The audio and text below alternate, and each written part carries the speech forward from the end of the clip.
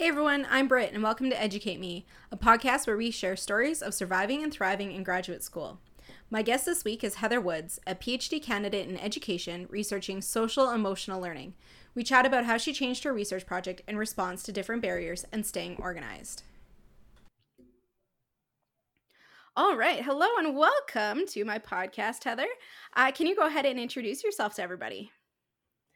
Hello, Britt. Thank you for having me. My name is Heather Woods. I am a PhD candidate at the Faculty of Education here at the University of Ottawa. I also am a part-time professor of some graduate courses on social emotional learning, which is my research area. So I research what social emotional learning looks like in elementary schools within Canada. So I actually am currently looking at Ontario and Alberta and kind of what does it look like in research. So how do researchers define and implement social emotional learning programs within schools, and then how are teachers doing it? So that's the practice piece, looking at how teachers actually implement and learn about social emotional learning and what does it mean to them, when researchers aren't necessarily involved. And then the last piece will be looking at the curriculum documents for those two provinces. Um, so, Alberta and Ontario, and looking at how social emotional learning is defined within policy, and then kind of like seeing what the links and gaps are between those three pieces. So that's my research and my dissertation. I also do a little bit of research on the side about digital literacies. so it's really interesting to kind of bridge all that stuff together, and particularly right now, how does that look? How do social emotional competencies look when everything is now online with the pandemic? So yeah, it's an interesting space to be in. Yeah, absolutely. I always think in social sciences, there's a reason we got into the research we're into. So tell me a bit about what got you interested in social emotional learning. So initially in my undergrad, I was well, even in high school, I really liked like the high school psychology courses that we were taking. But then I ended up not pursuing that in university until, you know, 5, almost 6 years later after high school. I went back to school and did my undergrad in psychology and was really drawn to like social psych, and ended up working with Rob Copeland at Carleton University and looking at aggressive behaviors, which kind of then sparked my interest in looking at bullying. Peer harassment, peer aggression, and how do teachers cope with that? I got really, really interested in kind of their self efficacy and how it can support kind of creating healthier spaces for students and teachers, and looking at that. So that's kind of where it started. And then for my master's, I was over at Brock in education, and again, looking at that self efficacy piece related to bullying prevention, particularly. And then what that kind of showed me was that there's a lot of broader system influences on teacher self efficacy in regards to bullying prevention. So whether it's board or cultural kind of understandings of bullying, and whether it's considered a norm or how it's followed up with, that sort of thing. So then for my dissertation now, I kind of zoomed out that lens a little bit more. And I'm sure we'll kind of get into how I switched from bullying to social emotional learning. Yeah. But they're very much related. A lot of the bullying prevention programs do relate to kind of building and developing our social emotional competencies. So it's related, but yeah, it was a bit of a turn. Awesome. Okay, so yeah, let's talk about that turn. So, in terms of challenging times, you mentioned already the pandemic, but what other challenges have you gone through, and how has that affected your research program? I think the biggest thing, yeah, is the pivots, as you mentioned, the that I have had to go through to get my project off the ground. So initially, my original proposal was to look at bullying prevention programs within schools that had an implementation. Now that limits my pool quite a bit of potential participants. And so from that, we didn't get much feedback. We had no school boards sign up to participate. And then one of the things that we got back was that the boards were tired of talking about bullying, and they wanted to really reframe it into resilience, and kind of fostering it in a more positive way. So we took that feedback into account and proposed, okay, let's look at social emotional learning, which really underpins all of the bullying prevention programs. So building resilience, building coping strategies, building healthy relationships. What does that look like? And our self-awareness and self-management, all of those things that come together in social emotional learning.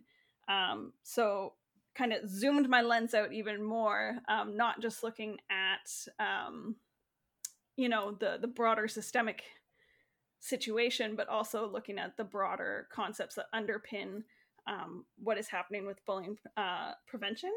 So it was really interesting to do that kind of first pivot. I mean, even in developing your proposal, right? Like it changes so much from what you originally thought. I remember walking into like one of my first meetings with my supervisor, and he said, easy, Heather, you need to graduate. You can't talk to everybody. Like, make it into a manageable project. Because I was going to talk to like everybody in the school system, everybody in the community. It was like, right? Like you just go in with these grand ideas, and he's like, that's what you get paid to do after. Oh yeah, I was always told, no, that's going to go into your 5-year research plan after your dissertation. Yeah, right? So that development kind of just working through your proposal. But then once I even had that approved, there's that pivot, right, of changing to meet the feedback that we're getting from the community, that really there's starting to be a really big emphasis on developing these social emotional skills. So helping kids understand their emotions and respect each other and develop those healthy relationships. So we took that into account, and we were supposed to do a 2-school case study, and do a bit of looking at how they're similar and if they differed in any way, and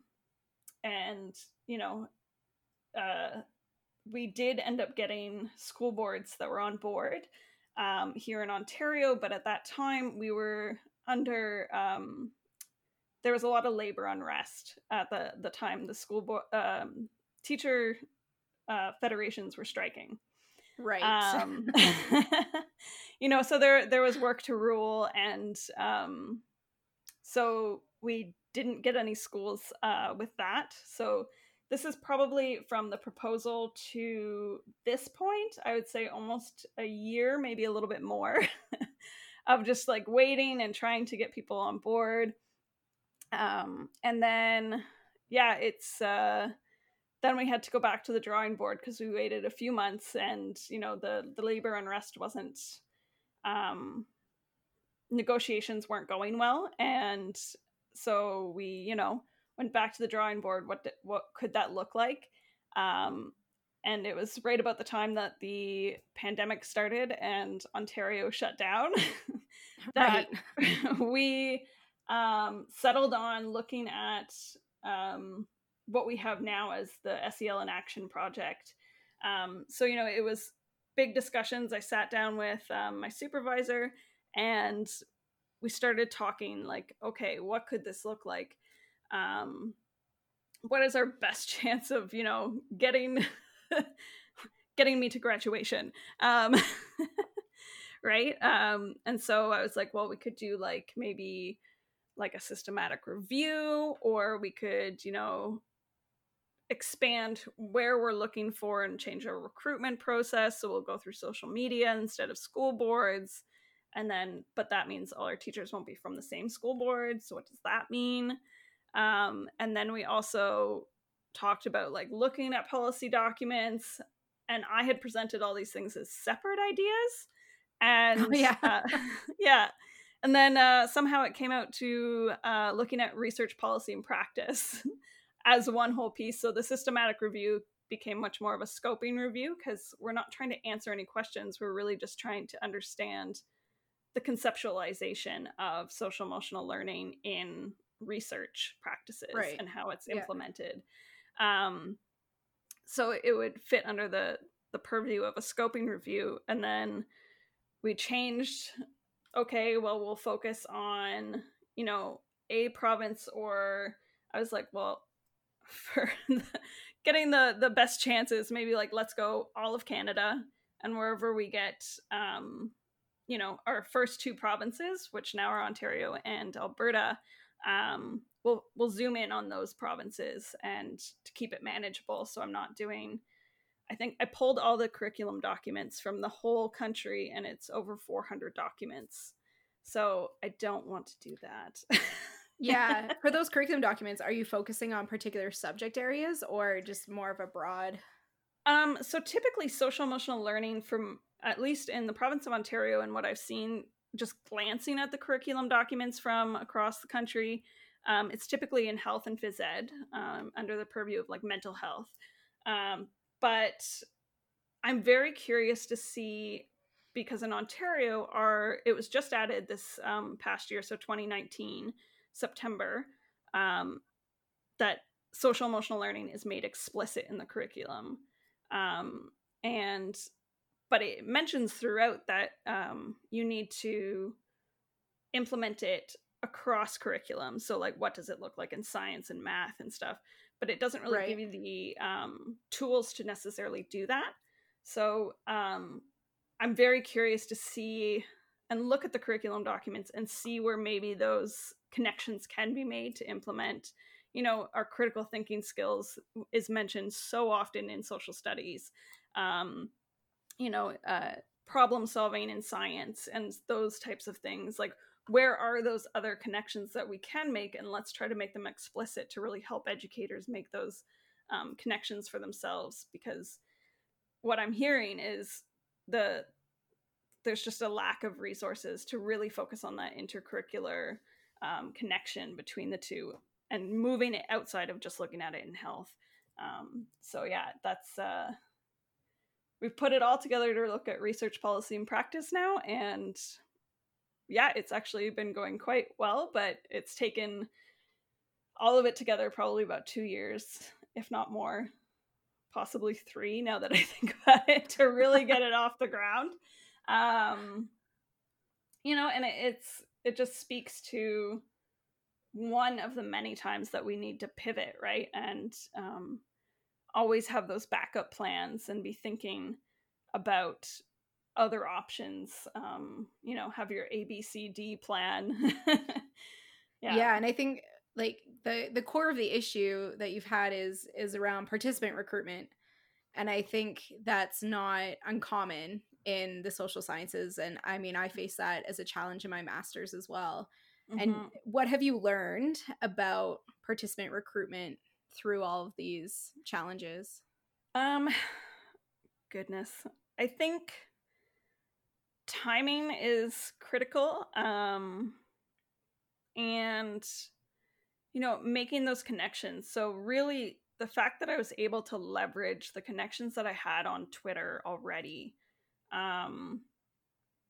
like that was where I had the biggest education community that I was a part of.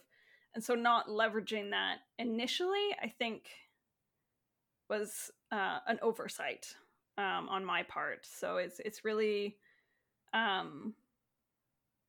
if you have a connection, and I think most of us, if we're researching something this in depth and we're taking on a 4-year project, we have a vested interest in it, and we do have connections somehow. So how can we kind of leverage those to really help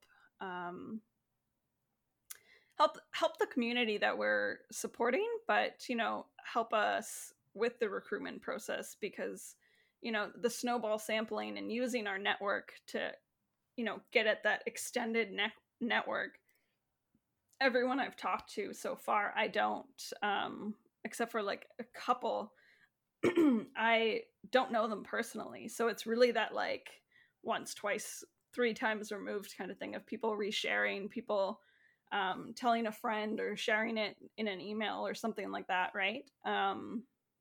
So really leveraging my existing network, sorry, I think was a big lesson learned. And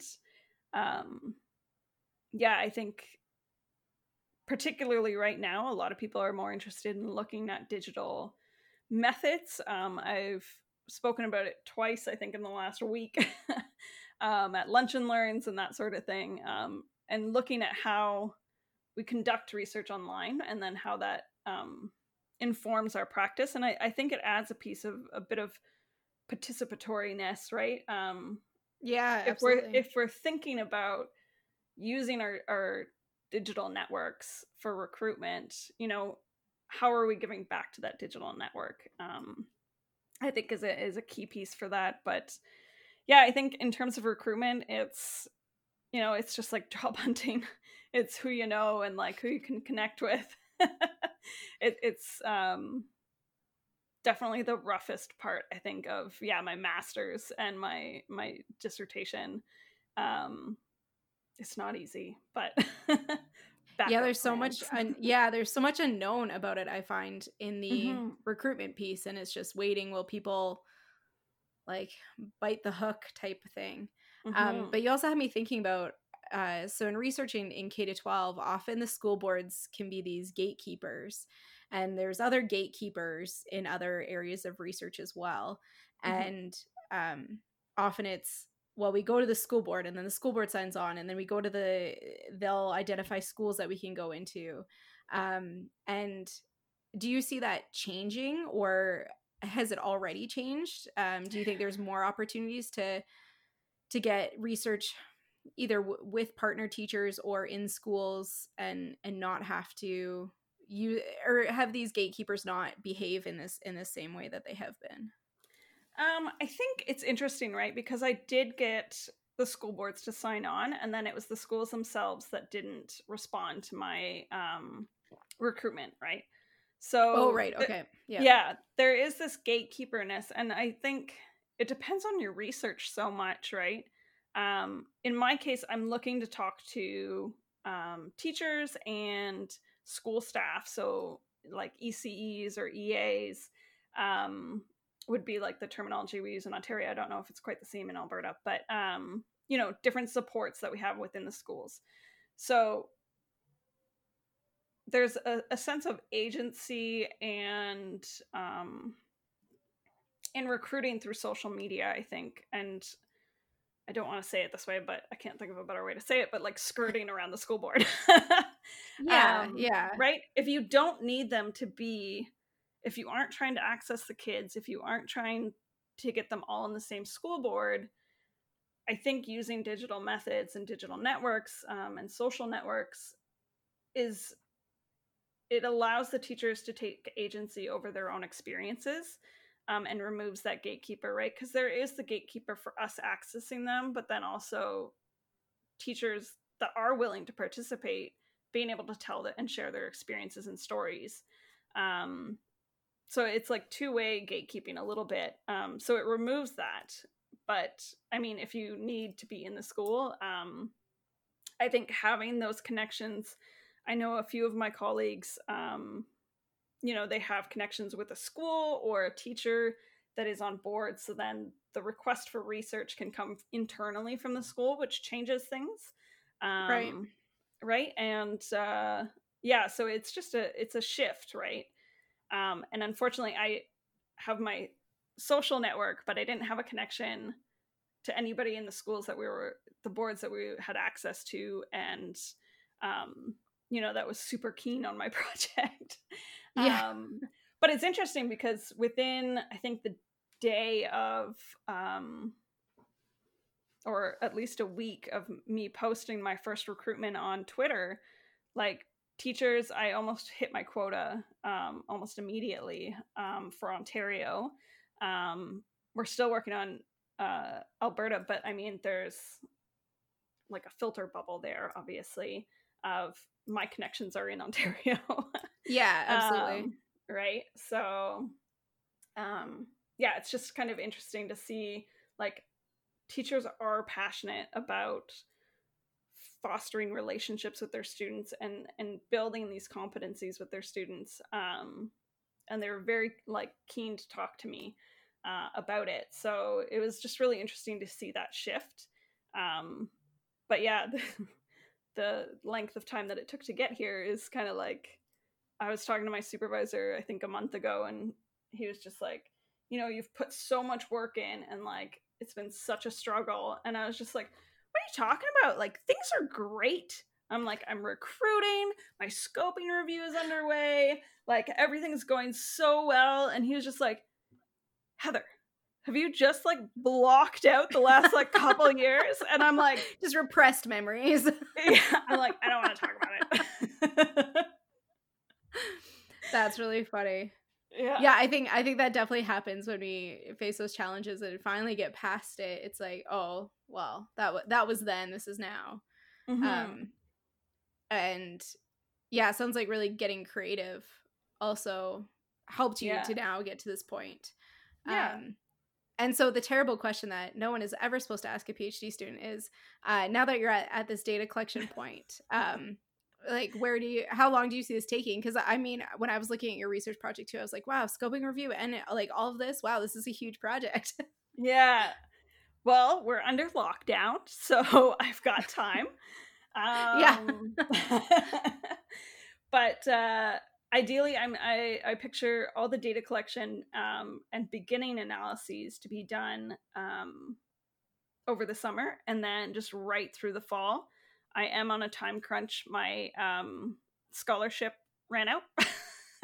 Oh yeah. This summer is my last term under scholarship. So, I was hoping to be done this summer, but obviously it just didn't work out that way with all the changes that happened.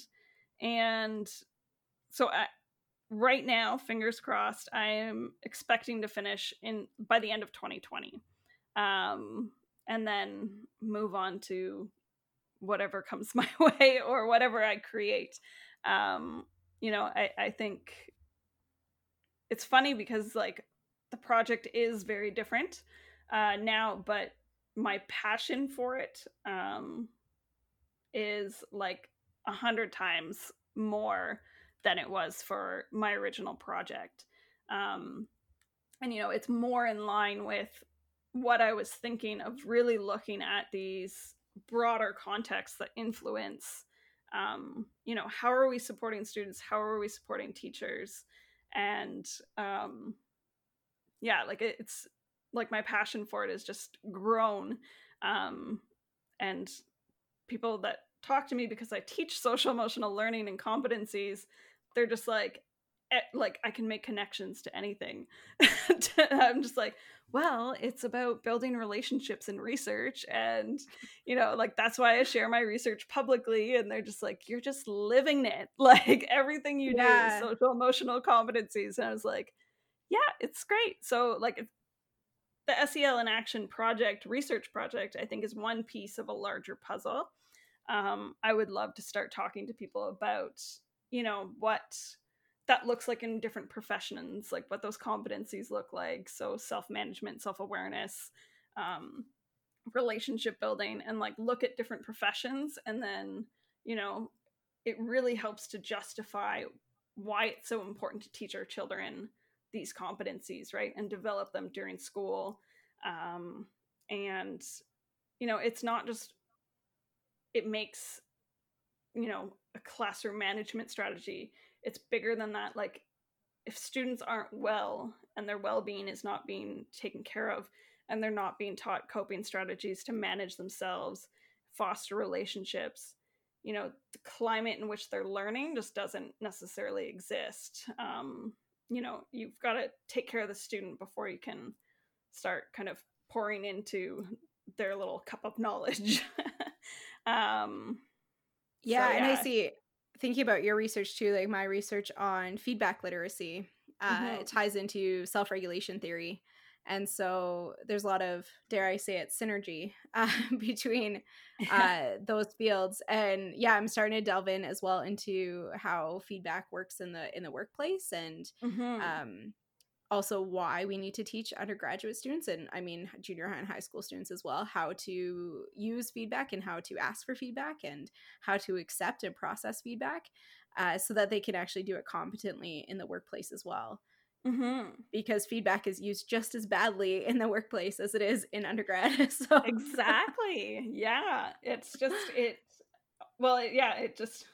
here I go again, but like, it's growth mindset, right? Like how you provide feedback and foster somebody's ability to take feedback and then, learn from it and move on and develop those skills, and scaffolding it and that sort of thing. I think it permeates so much of what we do. And I think even my students, they'll be like, your feedback is embodying social emotional competencies, because, you're telling us the next steps where we can improve. And it's not like, well, you did this wrong.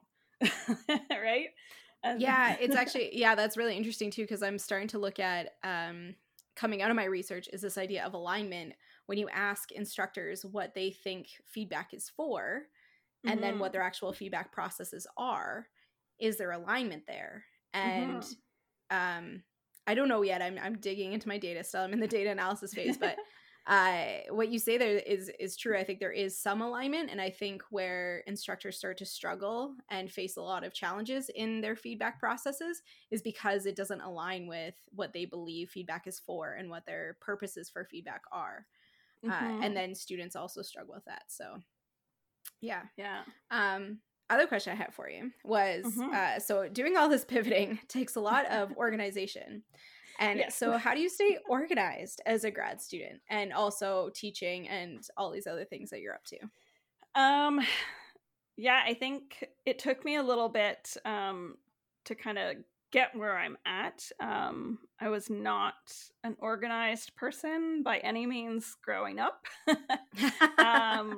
I shared a room with my sister, and like her half is like neat and tidy, and then my half like looks like, just I went and threw everything up in the air and just left it wherever it landed. I was the same way with my older sister, and I shared a room for a long time. And yeah, I'd have like a pile of clothes on the end of the bed that I just like hang up once a week. And my older sister's side was like pristine.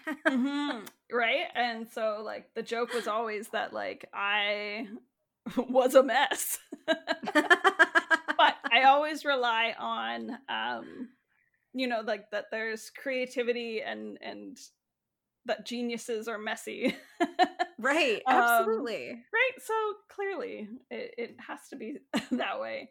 But yeah, in terms of managing my time, I mean, because we are in academia as grad students even, that same pressure to fit the research and teaching and service kind of model that, our profs are doing is still the same, right? So I was volunteering on student associations, and the last couple of years I've been teaching one course a term, online or in class, and it's just been, and then you're trying to do your research, but you're also doing research elsewhere as like an RA or whatever, right?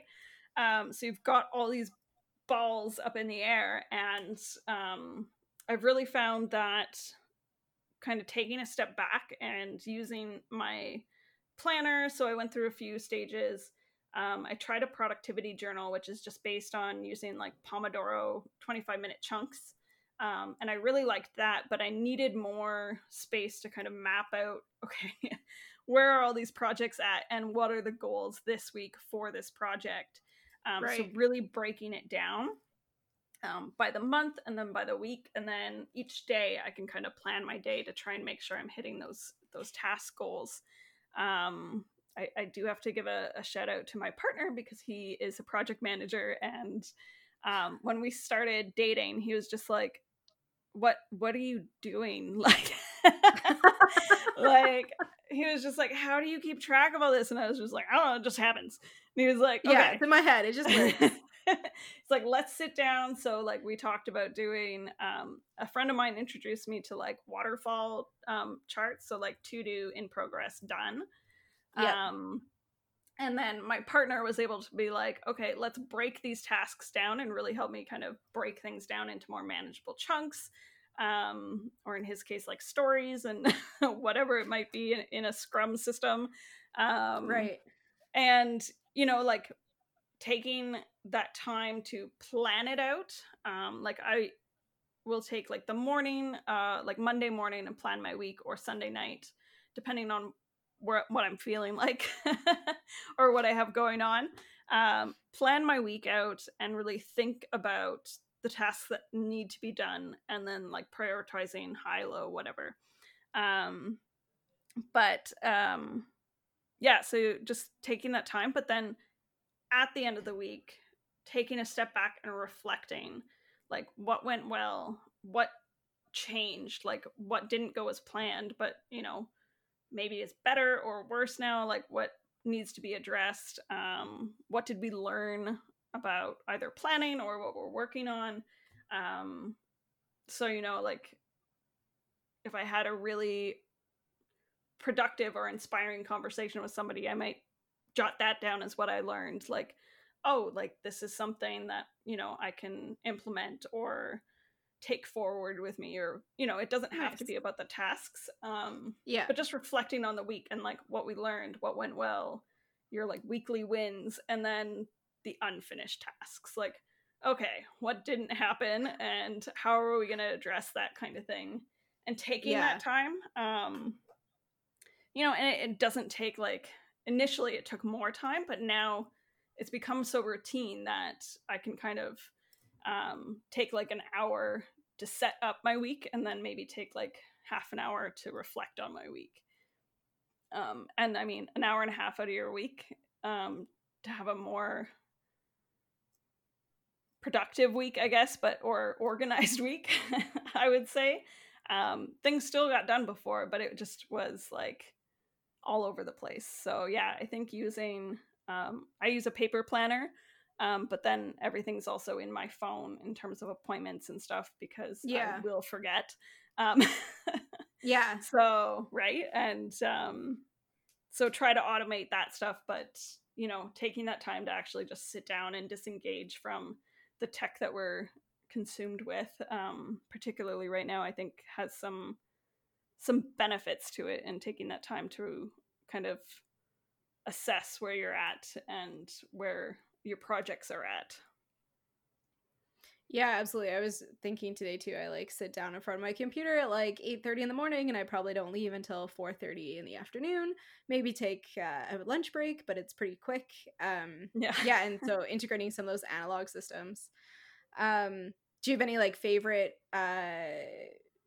like organizational materials you use right now, like, or favorite notebooks or planners? Yeah, so I use a Passion Planner. It's set up really nicely. Shout out to Passion Planner. Yeah. It's set up to really reflect on like your big and small accomplishments and goals. So I don't use all the features of it, but I do find just like the layout of it, and so I can put in those Pomodoro tracking. I usually block out the times and just write in 1, 2, 3, 4, 5. So I have 5 tasks in a day. How many Pomodoro sessions do I think each one's going to take me? And then I can check them off. So the Pomodoro technique is something I live by, and I have, oh goodness, what is the app called? It's called Focus Pro or something, or Be Focused, on my MacBook to set a timer for 25 minutes, and then it gives me 5-minute break, and then 25 minutes back on. Yeah. And you can like assign tasks and stuff. So I find that's helpful because, you know, I'll look up and be like, okay, there's only 5 minutes left. Like I can push through this, like just keep going. And then I can stretch. And so, yeah, I would say those are some of my big ones. I do use Trello quite a bit. Me too. Yeah, so I set up my waterfall or Kanban Scrum boards on there. Yeah, I have that exact same setup. Yeah. The to-do and in progress my dissertation one or anything that I'm working with other people and they have to review my work has a under review column, and then the Yeah, done. me too. Yeah. Because it just feels so good moving it to the done column. It does. And I really like having the waiting for under review column, because before I would like send an email and then not hear from people, but I would forget that I sent an email and then I have to follow up on something. Yeah. So now I like having something there that's just a visual reminder that like, oh yeah, don't forget about this piece, because you probably have to bug them for it. Yeah. Yeah. So I think those would be like my top 3, like either techniques or tools that I'm using. Awesome. Yeah. So I think, and it goes back to like, you know, planning feeds into being able to reflect and pivot, right? Like allowing that space, and like, you know, I can look back in like my notebooks. So I use the really popular brand that I can't pronounce for bullet journaling. I use those as my notebooks. Leuchtturm. Yes, that one. But like I can look back in those as my like research journal and stuff, and see, okay, why did I switch and how is my thinking involved, my paths and stuff. But yeah, I think that space for reflection and planning is really key in grad school, because things do change. Like talking to the master's students in my lab right now, you know, they're so worried about, and like other grad students, creating the perfect proposal. And like I just kind of look at them and I'm like, what you put in there is not what's happening.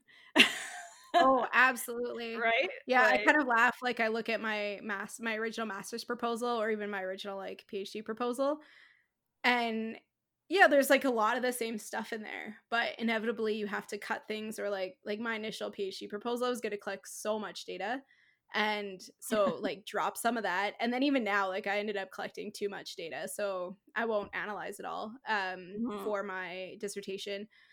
But yeah, that ability to look back and reflect, I think, is so important. And then yeah, passing on that knowledge, because yeah, I like, particularly us as like beginning grad students, I think we met, I don't know how many years ago, I think we were both still in our masters when we met initially. I think at, so. Yeah, at Congress.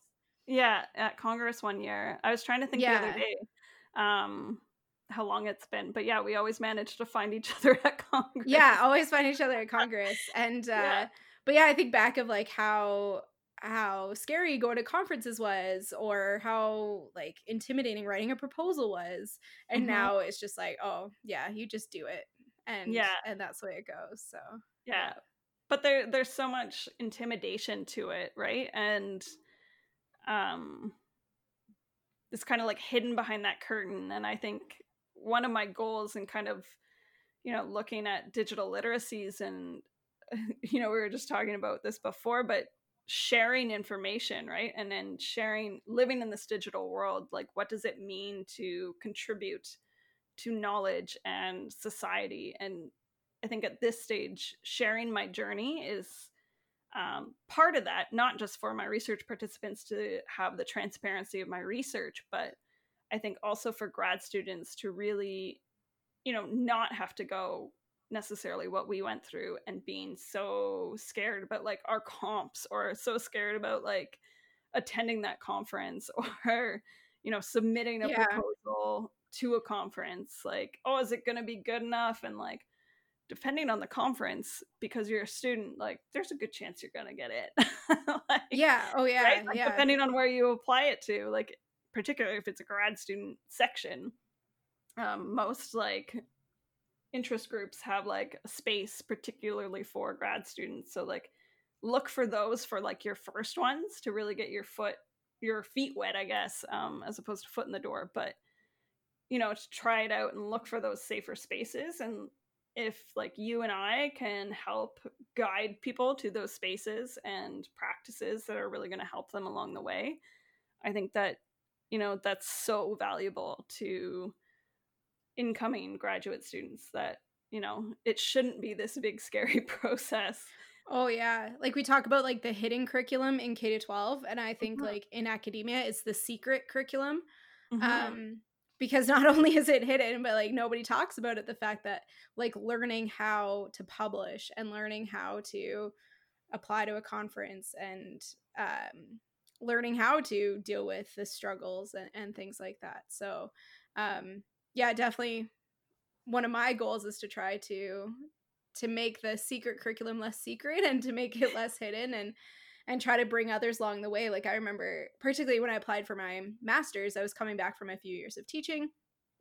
I didn't really know what I was doing, but I just was applying. And then I get in and then I'm told, oh, like, did you apply for these awards and things? I was like, no, I didn't know I could. Yeah. And so now anytime that I know someone who's going to come up from undergrad or if they're moving from their master's straight into their PhD, it's like, okay, here's like all the awards you need to apply to. And yes, you can apply before you're even admitted and all those sorts of things, because there's just so much that isn't explicit. Yeah, exactly. Yeah. So yeah, thank you for creating this space so that we can help share some stories. Yeah, well, it's fun getting to know other people's research. Like, yeah, when we bump into people at conferences or we see each other's posters and things, you get to chat a bit, but it's always a lot of fun getting to dig in deeper. Yeah. Yeah, so as we come to the end, I'm going to try to end off each episode with a little witty tagline. And so the way it works is, so the tagline is, and stay in school. But you started off with like your biggest piece of advice that you would give and then stay in school. Oh goodness, this is gonna be like so bad, but it's inspired by dodgeball. Dodge, pivot, and stay in school. That's awesome. I love it. Thank you so much, Heather, for coming on today. This is fantastic, and good luck with all that dodging and pivoting. And and hopefully, I'll see you next year at Congress when we can congregate again. Yeah. Excellent. Thank you so much for having me, Britt. It's been a pleasure chatting as always. And yeah, this is really, really great what you're doing here. So thank you. Thank you. Thanks for listening to this week's episode of Educate Me. Don't forget to follow us on Twitter and subscribe on Stitcher, Spotify, Apple Podcasts, Google Podcasts, Podcast Addict, or wherever you listen to podcasts. A huge thank you as well to our audio producer, Sean Paris. Join us next week when I'll be speaking with Connor Shiggins, a glaciologist at the University of Liverpool. Until then, stay in school.